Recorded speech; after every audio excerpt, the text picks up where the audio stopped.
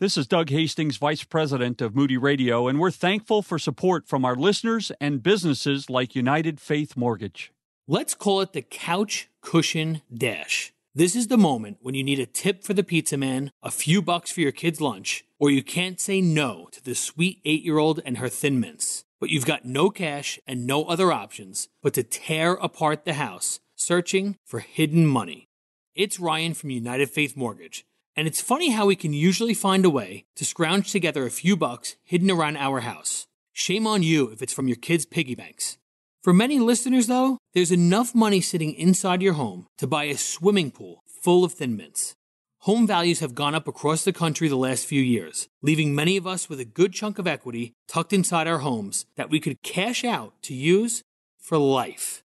If you'd like us to help, we are United Faith Mortgage. United Faith Mortgage is a DBA of United Mortgage Corp., 25 Melville Park Road, Melville, New York. Licensed mortgage banker. For all licensing information, go to nmlsconsumeraccess.org. Corporate NMLS number 1330. Equal housing lender. Not licensed in Alaska, Hawaii, Georgia, Massachusetts, North Dakota, South Dakota, and Utah.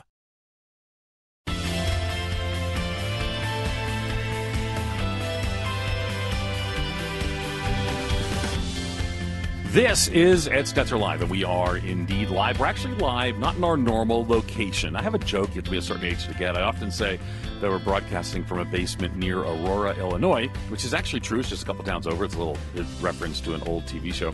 But normally we broadcast from Wheaton, either at the Wheaton College Billy Graham Center or at our studio out there. But I am, for the next several weeks, in Colorado. I mean, and can I just tell you, and I love Chicago. And, you know, Moody Radio is right in downtown Chicago, beautiful area. This is why so many students love when they come live and engage and study at Moody Bible Institute. And where I live in Wheaton's great, but Denver has these things called mountains, and I have walked them, and Donna and I went hiking, and I'm actually here now for the next couple of weeks. I'm actually here finishing a book on evangelicalism, the faith community that most of you are part of, its future, and more. So I'm locking down, shutting it all out, and I'm here for a couple weeks, except for the joyous opportunity to be here at Moody Radio. So I want to encourage you, this is going to be a great and ongoing conversation. Next week at this time, we're actually having Christine Caine, and you'll be able to listen to our interview with Christine as well. And we're continuing our conversations here with Denver-based guests, which is just awesome. Because our friend Dan Craig, now Dan Craig's kind of the king of the radio here. So, right, he's king of the radio anywhere. Everyone knows Dan Craig. So Dan recommended to us today's guest. I've already gotten to know her some. We're very excited. She has a book called When We Pray Like Jesus. Her name is Elisa Morgan. Elisa, welcome to the program. Yo, good to be here. Yo, I like it. And you're like a radio pro. You've got your own radio program. Yes. And what is it? Tell us, the people may not know it. What's the name of it? Yes, we do Discover the Word. It's a ministry of Our Daily Bread Ministries, myself and 4 guys, and we unpack scripture together. We take turns leading through it. It's kind of like a small group Bible study on the radio or so on a cool. podcast. That It's is so cool. Right, Yeah. right. I love that. On a podcast, you're same with us. So if Yeah. you want to listen, maybe you're driving and you're saying, I love the content of Ed Stetzer Live, go to edstetzerlive.com, subscribe to the podcast. So much of it's that way today. And I do notice how you already broke out your Bible. You have your Bible ready. Yo, baby. Here. Yo, baby, the Bible. Okay, we're going to have fun today. I can already tell. So let me tell you a little bit more to our audience. Elisa Morgan was named by Christianity Today as one of the top 50 women influencing today's church and culture. She's authored over 25 books. I'm a little intimidated by that, including When We Pray Like Jesus, which is what we're going to be talking about some today. For 20 years, she served as the CEO of MOPS. Now, MOPS is Mothers of Preschoolers. And that name, by the way, we'll talk about that in just a minute. Because people are like, why is it called MOPS? I know. But people, everyone remembers, I can assure you. CEO of MOPS International. And I think we've had other people from MOPS on here. Anyway, now is the president emerita. She speaks internationally, writes for Our Daily Bread Devotional, co-hosts, and I imagine a lot of our listeners have engaged Our Daily Bread Devotional, co-hosts Discover the Word Radio, which you just mentioned, radio and podcast, and God Hears Her for Our Daily Bread Ministry. So we're super glad you're here. Let me remind everybody that we are going to be taking your calls. And during the time of our calls today, we're actually going to give away, not just you call up and say, I'm caller number 4, I want a copy of the book. But if you got a really good, thoughtful comment or question, we're going to give away a few copies of, it's called When We Pray Like Jesus, Courageously Honest and Fearlessly Abandoned Before God. Now, those things are not, I don't know how to tell you this, but sometimes subtitles are sort of thrown at the end of books, right? This is not. If you've read the book, this is the central theme and premise, courageously honest, fearlessly abandoned before God. So if you want to jump in, I'm going to tell you now, it's 877-548-3675. 877-548-3675. So let's start some of your journey. You led MOPS for 20 years, now President Emerita of the group. Tell us a little bit about your journey there, that whole experience. Tell us about that. Yeah. So I have to back up to just growing up years. Please. I grew up in a family that was broken through divorce and alcoholism. And then this is why it's important. It's kind of ironic. And then my husband and I were unable to have children biologically, so our children came through adoption. So when I received a call from the board of MOPS to apply to become their first president, I was like, me? Are you kidding? Wow. What do I know about anything to do with mothering? It is pretty much how I felt. It is interesting. MOPS was a 15-year-old grassroots-led organization. It started in 1973, and so when I came on board in the late 80s, it was well underway, but it hadn't been formalized. And what a privilege it was. I struggled with, should I really consider this opportunity? And I was in the grocery store in the checkout line, and, I looked around at all the other moms that were there with their kids climbing out of the carts. And, back in the day, they had on sweats and ponytails escaping, and today would be yoga pants and messy buns, but the same thing, the same mom. And I was like, Lord, why would you want me to? I know nothing.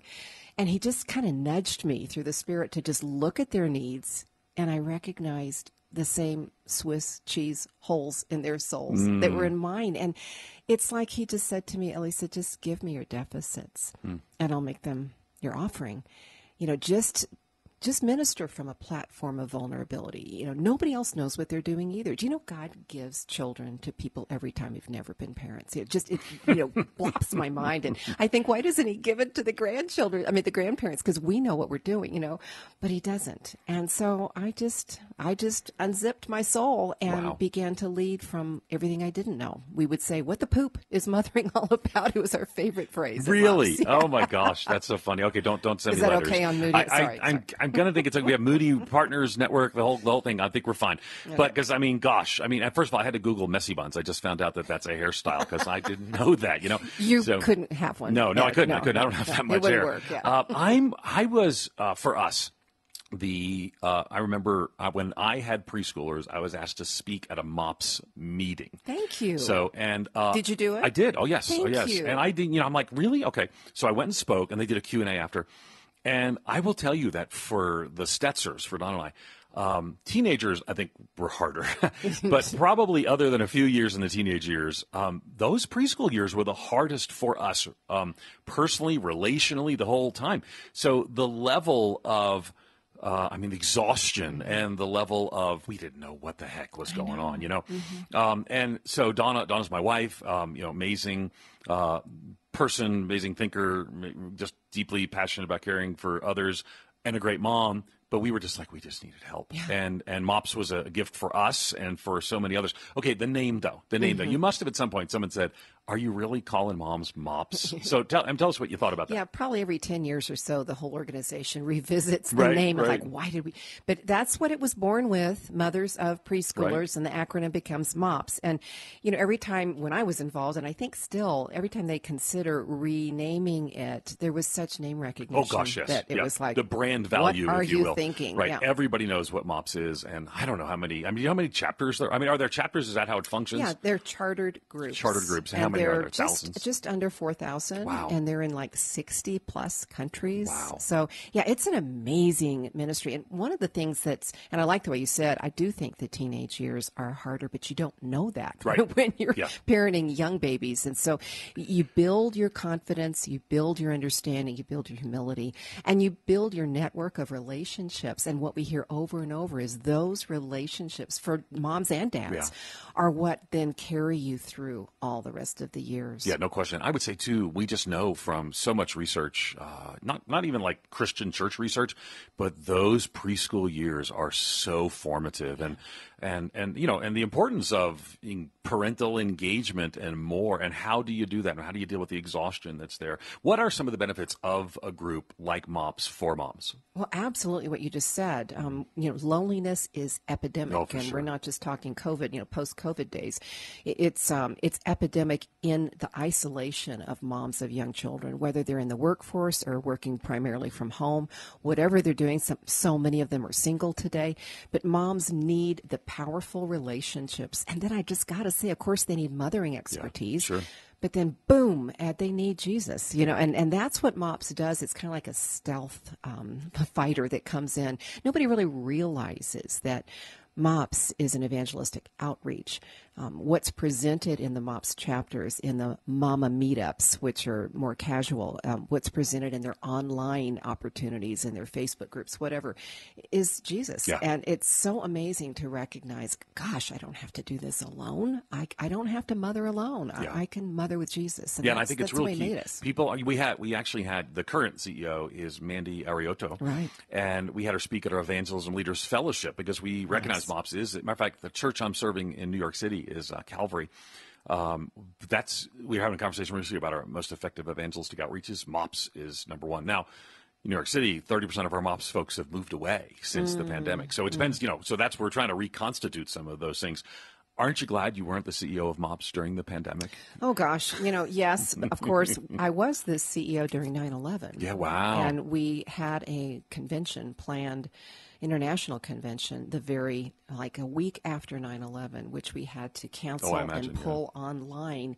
And that was, as you know, not in a season when anything was online. No, wow. So we had the simulcast, and it was a huge challenge because our major income maker was that event. So, but I think MOPS has done a phenomenal job to use the COVID word of pivoting to continue to meet the needs of moms. They pulled stuff online and they created online groups. They created what was called a comeback tour. You can still go to the MOPS Facebook and access those resources. But, one of the things that I used to say, and I think I still believe, is that if you want your church to grow and to be vibrant, and if you don't have a lot of young families, you need a MOPS group. Yeah. And if you do have a lot of young families, you need a MOPS group. Right, sure. I love, it's everywhere you need one. But I do think it's really, one of the things that we see is that as churches are aging, and now, the mothers of preschoolers are millennials, right? So I'm a Gen Xer, so I'm like millennials now. And then you even have, younger, now begin preschool moms.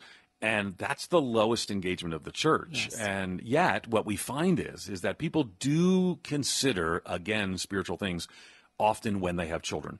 So, I was just down at Outreach, our friends at Outreach Incorporated. Yes, love them. Yeah, good folks. Scott Evans, we had lunch yesterday. And, they know this is key things. How do we engage? So people, because I think sometimes people, I don't have preschool children. You have preschool children. We're older than that. And you could think at our age, well, churches aren't trying to target us. Well, here's the thing, and why churches often try to focus on younger adults. They're the most receptive to the gospel. It's very unusual to find a 75-year-old who comes to Christ. And we want to share the gospel with everybody. But those preschool parents, they need help. They know they need help. They need older people in their lives who can say, we survived this. And so that's why MOPS as a ministry is so helpful. So again, I know you're President Emerita, but we want to start there because it's such a big part of your life and your journey. But we're going to focus primarily today on prayer. And again, I was talking to Donna, my wife, this morning. So people seem to have different personalities, and one of the things that really helped me, because I read all these books by people like you, and they're deeply thoughtful and contemplative people, and I'm not. I'm an Enneagram Type 8, if that means anything to our audience and to you. So Yep. So I want to charge the world and change the world, and it's hard for me to slow down and to pray. Dawn, on the other hand, I mean, she'd pray all day. She's the most godly person that I know, and and wonderful. So, so here in your book, again, just remind everyone, the book is called "When We Pray Like Jesus: Courageously Honest and Fearlessly Abandoned Before God." You lay a path before us, looking at the way Jesus prayed and calling us to pray. Well, with some practical things we're going to talk about, but in similar ways. So why is that the model for you? Why that path? Why when we pray like Jesus? Well, let me let everybody know right now that I would never consider myself, like Donna, a huge prayer warrior. Okay. So helpful. just straight up laying honest. it out there. Just full confession. Yeah. Okay. So, I mean, I struggle to pray. Yeah, me too. I'm like, I do a lot of arrow blurt prayers, you know, and I know God hears them, but I'll lose my attention. I'll get distracted. I am a 3 on the Enneagram. So for me, if I can check the box that I prayed, I'm like, I win, yay for me. And that's really not what prayer is about. Right. So I just want to be straight I want to interrupt you because when I was looking at the book, I thought differently. So maybe you've had some victory in an area that I need greater victory. So keep going. And just to relate to you, my son-in-law, and my grandson are all type 8. So I get you. So okay, anyway. sorry. You might want to run out of the room right now. So. Or you might. Okay, there you go. Good. Yeah, so this concept that I really focus on, and when we pray like Jesus, Jesus prayed a lot of ways. He prayed before he went to ministries. He prayed when he was undergoing the temptation. He prayed lots of places, but there is a specific place in Scripture that grabbed my attention. And it's when he prayed in the Garden of Gethsemane the night before he went to the cross. And what blew me away about this is this prayer is contained in 3 of the 4 Gospels. It's mentioned in the 4th Gospel, the Gospel of John. Jesus prays the exact same thing in the 3. And I'm like, why? And the other thing that caught my attention is that he invites his first century disciples, we know who they were, to join him. Bless their hearts, they fell asleep. It'd been a long day, a long couple of weeks. They fell asleep, they didn't. But when I'm reading this passage, I notice he's inviting us, the 21st century disciples, to pray with him as well. And so that's what I wanted to look at. That's the specific prayer that's prayed the most times by Jesus. And in it is a kind of a model, a structure. I don't want to use the word formula because that's not fair, but a reality that we can pattern our prayer life after. Fascinating. And you actually, there's a coin involved, and we'll talk about that in a little bit. I have the coin here in my hand. On the one side it says honest. On the other side it says abandon. You talk some about a prayer coin in the book. We want to talk some about that as well. You're listening to Ed Stetzer Live. We're going to be taking your calls about prayer. Maybe you want to kind of walk that journey to be a person of prayer, an area we can all grow. Our number is 877-548-3675. Give us a call. Join us in our conversation with Elisa Morgan. 877-548-3675.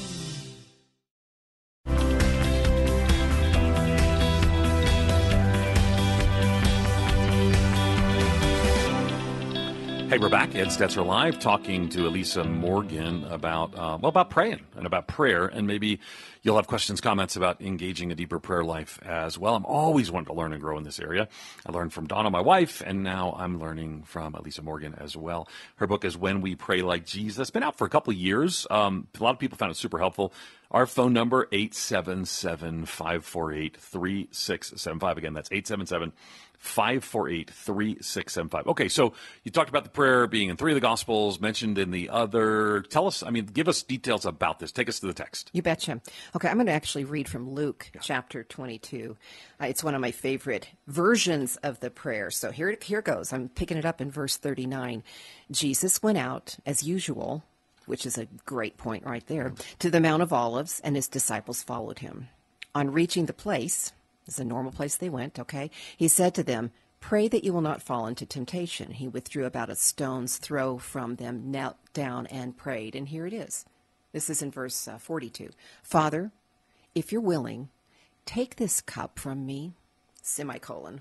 Yet not my will, but yours be done." And an angel from heaven appeared to him and strengthened him, and being in anguish, he prayed more earnestly, and his sweat was like drops of blood falling to the ground. And when he rose from prayer and went back to the disciples, he found them asleep, exhausted from sorrow. "Why are you sleeping?" he asked them. "Get up and pray, so that you will not fall into temptation." So each one of the versions, Matthew and Mark, are a tiny bit different, but the words, the prayer, and this is where we focus in on verse 42. "Father, if you're willing, take this cup from me, yet not my will, but yours be done. And I see in that that sentence that's connected with the semicolon, two sides of Jesus' prayer. The first side is very clearly, this is what I want, God. It's honest. Take this cup, and we need to unpack how could Jesus pray that. But the other side is a side of abandon. What do you want, God? Not my will, but yours be done. And when I first started reading this and understanding it, I was like, pow! Jesus invites us. He prayed both sides at once, these seemingly opposite requests. This is what I want, God, but what do you want, God? This is what I want, God. And he prayed it 3 times, but what do you want, God? Honest, abandon, honest, abandon. And man, that has really revolutionized the way I think about prayer and the way I actually do pray. Fascinating. So I have the coin in my hand, and on one side it does say honest. And, yeah, because I use the illustration that it's kind of like a coin. Yeah, tell me. A coin with 2 sides. It's a... I was thinking of what kinds of things are there in life that we could relate to concretely to understand this 2 sides. And I thought about a coin. We've got heads and tails on a coin. Okay. Well, there's the honest side of a coin then maybe, and the abandoned side of coin. And, we see a coin used in the Super Bowl or before different kinds of events, flip that coin and, where is it going to land? I don't want to cheapen Jesus' prayer in any way. What I want to do is recognize that God actually forged a prayer in the garden of great heat, great struggle for Jesus. And it's a coin that was forged for his benefit and for our benefit as well as we pray it ourselves. This is what I want, God, honesty. But what do you want, God? Abandon. Now, what we tend to think of is, when we think about the prayer Jesus prayed, is we go naturally to the Lord's Prayer, our Father in heaven. Yet, this is actually repeated more than that. And I think it sort of points to maybe in some ways the struggle that we have. And whereas sometimes we can pray through the Lord's Prayer by rote. You can't by rote get honest and abandon as well. So how would that work for you? So I've got the coin here in my hand. I'm praying. How do I work through both honest and abandon in my prayer life? Yeah. One season of my life, and it was a season when I had just discovered this prayer, these 2 sides uniquely. And we do that when we read scripture. It's like stuff, jumps out at us. I'm like, I've never seen that before, Lord. Thank you so much for highlighting that. So one season when it was being highlighted for me, I was actually, my husband had put me on a plane on a Thursday night to fly to Australia from Denver for a ministry engagement. He was supposed to go with me, but he had surprise surgery a couple of weeks earlier, and it wasn't a good idea to get on a plane because of, blood clots, etc. So I talked to him. My plane was delayed in LA. I talked with him, got on the plane. I think it's like a 16-hour flight. It's super long. And I landed in Melbourne, and I tell you what, I wheeled my 2-week size roller bag over to the side and checked my phone. Turned it on. You know how you do with all the prompts. There were like 10 messages from Evan, my husband. And I was like, whoa. And I picked him up, and he goes, hon, just give me a call when you land. I need to update you on something.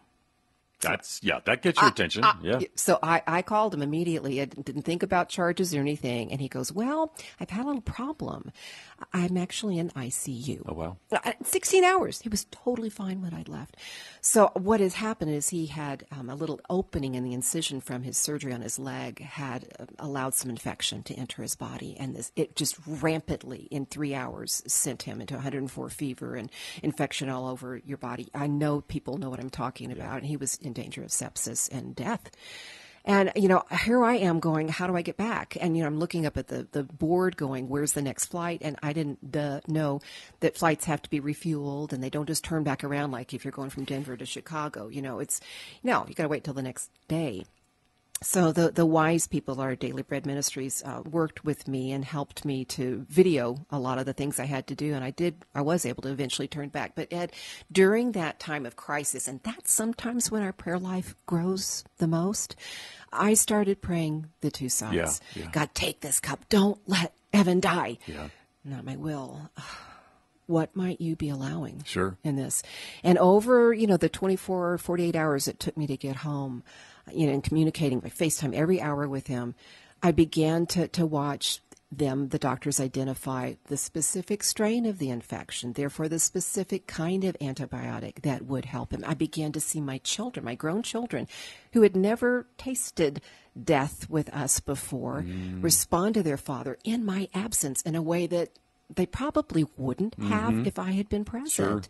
Sure. My daughter said, he's freezing and I want to take him a blanket. Well, he had 104. He wasn't freezing. He was shaking. But right. How precious of her. Sure. And my son wanted to cook him home-cooked food and take it up to him. Just precious responses. Again, not my will. What do you want, God? And I began to see, yes, God wanted to hear my passion for my husband to be healed. And bit by bit, I began to see answers. But yes, God's choices were to use this horrific event to shape us, our family, myself. So those two sides, honest and abandoned, and there is a space between those two sides in Jesus' prayer. I talked about the semicolon or the word but, and I call that a pivot. It's like if you're going to actually turn a coin over and look at the other side, Jesus prays, take this cup, yet not my will, but yours be done. There is an intentional pause, a turning in the opposite direction, a modeling of this is what I want, but I'm going to yield to what you want. And I really do want to go in there and look at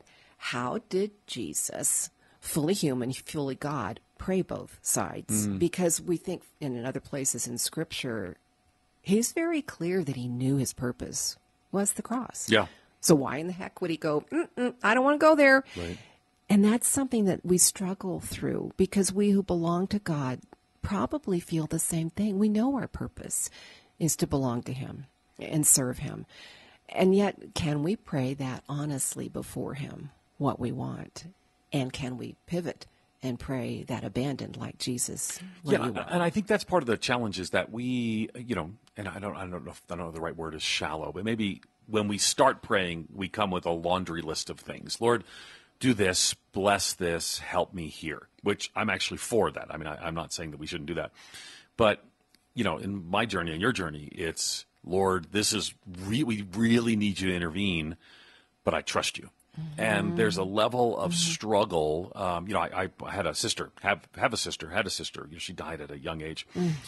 We were followers of Jesus. I was a believer. What was I, 20? She was a little older than me. We were called Irish twins, right? So pretty close in age, born within a year apart.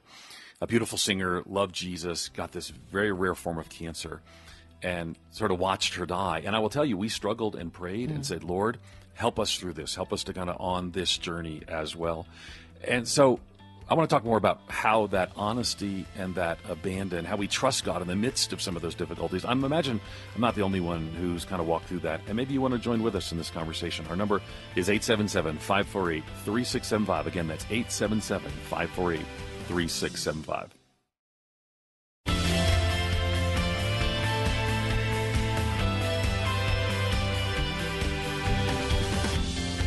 Hey, we're back having a fascinating conversation. I'm finding it personally encouraging. I hope you are as well. We came right before the break. I was talking some about our own prayer process with my sister. We called her Betty. Elizabeth is her name. And boy, I just remember just the honest Lord, and still I would say, this is one of the things when I get to be with the Lord, I don't understand. I'm sure I'm going to see things clearly when I see him face to face. But man, we had all kinds of people praying. We were praying church. We were new believers, and I'd start sharing my testimony, started speaking at some churches. This was an Episcopal church. They had this thing called Faith Alive, and I was one of the testimony givers. And my daughter, my sister, I say my daughter sings just like my sister. She's now going off to University of Toronto to be an opera singer. So anyway, my sister, we prayed, we interceded, we laid hands on her. We had, I would say thousands and thousands, before the internet, but thousands of people praying. And honestly saying, I remember, Lord, I don't understand. And when she died that day, we lived in Orlando at the time. I got in a car and I drove to New Smyrna Beach, I think. And I prayed and I walked up and down the beach and I argued with God. I said things that God could handle, but I wouldn't say on a radio show. I was deeply honest. Felt disappointed, felt let down by God, and I had to get to the place where I could trust God even in the midst of something that I didn't want to have happen.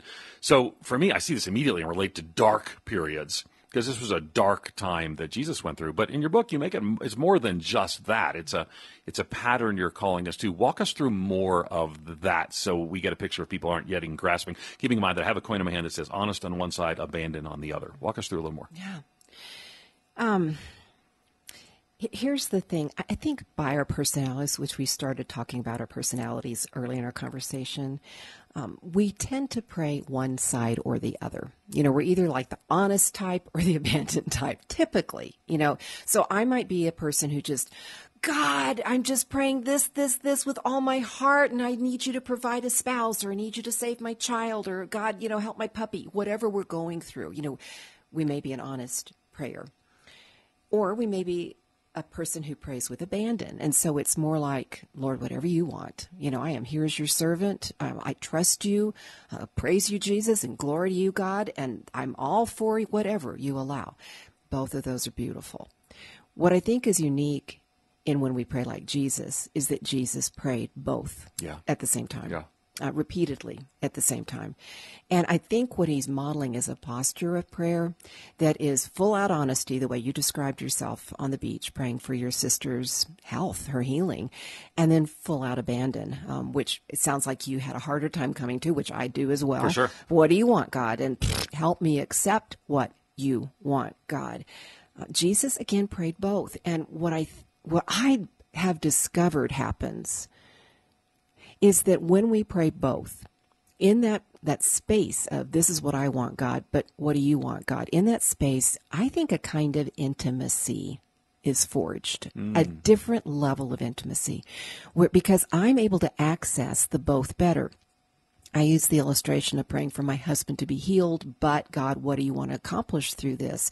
And I had 48 hours to continue to pray that and began to see some results. I didn't just pray it once.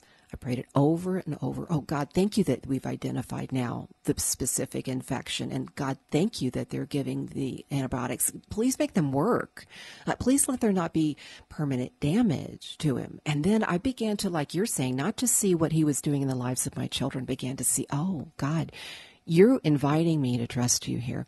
One of my favorite ways of expressing this is this sentence, and it's what the Lord began to forge in me. The way we wait, the way I wait, expresses the extent I trust the one I'm waiting for. Wow. How much do I trust you, God? And so I would go almost like the Father in, I think it's in Mark 9, I believe, help my unbelief. Yeah. God, I do, but help me trust you more. And then I would flip back over to, and God, I want to trust you more. Look, I just prayed another prayer. Yeah. And then I'm trusting you, God, you are going to help me. So it's this over and over repetition that forges intimacy. And I just want to challenge, all the listeners right this second, which one, identify, which side do you tend to pray the most? And what is it that makes you pray that way? Is it something in your theology, your belief about God? He can handle it. Ed, you said, I know he can handle it. I might not say the words on the radio, but I'm going to say them to God. That reflects a kind of theology of who God is to you.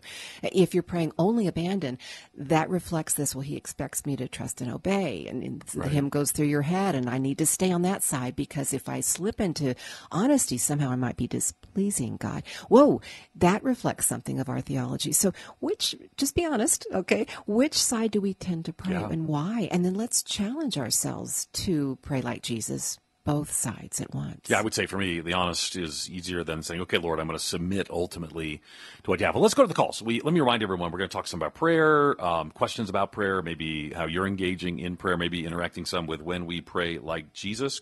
That's the title of the book, Courageously Honest and Fearlessly Abandoned Before God as well. Our number, to remind you, is 877-548-3675. We're going to go to Michael in Brandon, Florida, listening on WKES. Michael, you're live on the air. Go ahead.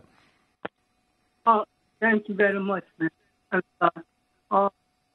My question is, how can I pray for my grandchildren and encourage them that this is what Jesus Christ wants us to pray for? Yeah, that's so cool. Yeah, that's a great question, Michael. And so thank you so much for your call. And a great combination of some of what we talked about today, Boy, honest prayers about your children and abandoning and trusting the Lord to that hits close to home for all of us. So what about Michael's call? How would you respond? Michael, thank you. Thank you for that super honest question. You know, I've got a grandson who's 17 and I have a grandson who's 6. And I have another grandson that is out there in the universe in terms of he was relinquished through adoption. And I have another grandson who's in the arms of Jesus.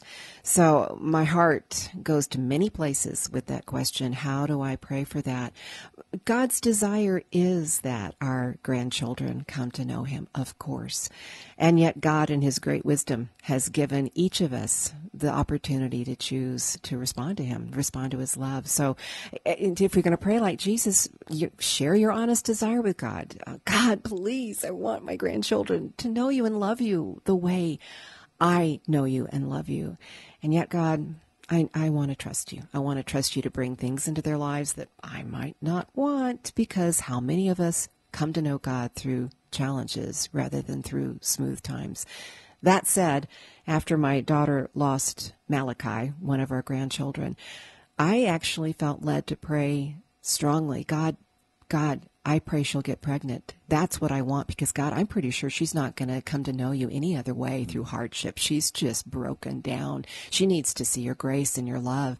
And I began to ask God to reveal himself through something good in her life. And yet I would have to relinquish too, Lord, if that's not in your sovereignty, I yield to you. So I think it's just really stepping into the space of praying both sides at the same time. And then remember that prayer will accomplish those outer results, but the chief core of prayer, the chief motive of prayer is to change us, we who are praying. God wants to love you, Michael. He wants to pull you up close to his heart and hear your honest pleas. This is what I want, God. And also hear your trust in him. God, I'm abandoning what I want to what you want. And in that relationship, that conversation of both sides, he wants to love you well and develop greater intimacy between yourself and your God. It's interesting to me that even when you say it, you said earlier that some people have, I've got the coin here. It's, again, I'm honest all over it. It's getting to the other side saying, Lord, I'm going to trust you. I want to fix it. I'm a fixer. This is in my relationship with Donna, my wife. She said, you don't have to fix everything. I said, but I got to fix everything. Oh, I know. And so that to me, I'm really challenged by that side. Michael, if you'll stay on the line, our producer is going to come on the line and give you a copy of When We Pray Like Jesus, Courageously Honest and Fearlessly Abandoned Before God. Another question relates to kids and family and more. We're going to go to Edna in California. Edna, you're probably listening on K-Wave. You are live on the air. Go ahead. Yes, similar question. Just how do I pray for my young adult children? Thank you. No, great. All right, to it. Edna, what do you think? How do you pray to your younger children? Oh, Edna, I've got a lot of practice right there. Yeah, me too. Yeah. I would pray things like, and this is, again, very intentional, both sides. I would pray, Lord, help my children make healthy choices. Okay? That was huge for me. And then they would go diving down into a pothole of a mess of a choice, even though I'd said, don't do that, don't do this, don't do that, don't do that. And then they'd go immediately and make that choice. And so I would force myself to turn to the other side of prayer and go, Lord, they didn't do what I wanted. Help me to trust you that you're going to use this choice to reveal yourself to them. And then I would flip back to the honest of, but, oh, Lord, I pray there's no lasting consequences to that choice that they made. And I'd flip back to abandon, oh, Lord. And I would feel like he was saying to me, Elisa, do you trust me? That even if they do have consequences, that I will be there with them. And I'd flip back to, oh, God, but you know what? I guess what I'm really concerned about is that people are going to look at me and think I'm a terrible mother. Oh, I didn't even know I was thinking about that. And he would go back, well, Elisa, do you think I grade you by your children's choices? Or do you think maybe your responsibility is your response to your children's choices? And what I hope I'm modeling here, Edna, is this two-sided intimacy, this conversation between ourselves and God, where I say exactly what I want, and then he encourages me to yield, and he pulls me towards him. Now, you may not have a prayer coin that says honest on one side and abandon on the other. Just find a quarter, okay, and make the head of the president you're on his side. He's the human, he's going to express. And then turn it over, and maybe it's the state on the other side. Okay, that's going to represent abandon to me. But the physical act of turning that coin over makes you pause and go, whoa, I'm not abandoning to God. Or, whoa, I'm staying only on abandon. I'm not honestly telling God what I want. That intentionality is what grows our relationship. And I love the tactile nature of this, though I will tell you, I'm going to keep mine on honest. I'm going to keep mine on honest. And thank you for your call. If you hold on a second, Karen, my producer, is going to jump on the line, give you a copy of When We Pray Like Jesus, Courageously Honest and Fearlessly Abandoned Before God. We're taking your calls about prayer, how to engage in it, and more. Our guest is Elisa Morgan, 877-548-3675. Some great calls. Maybe join us, 877-548-3675.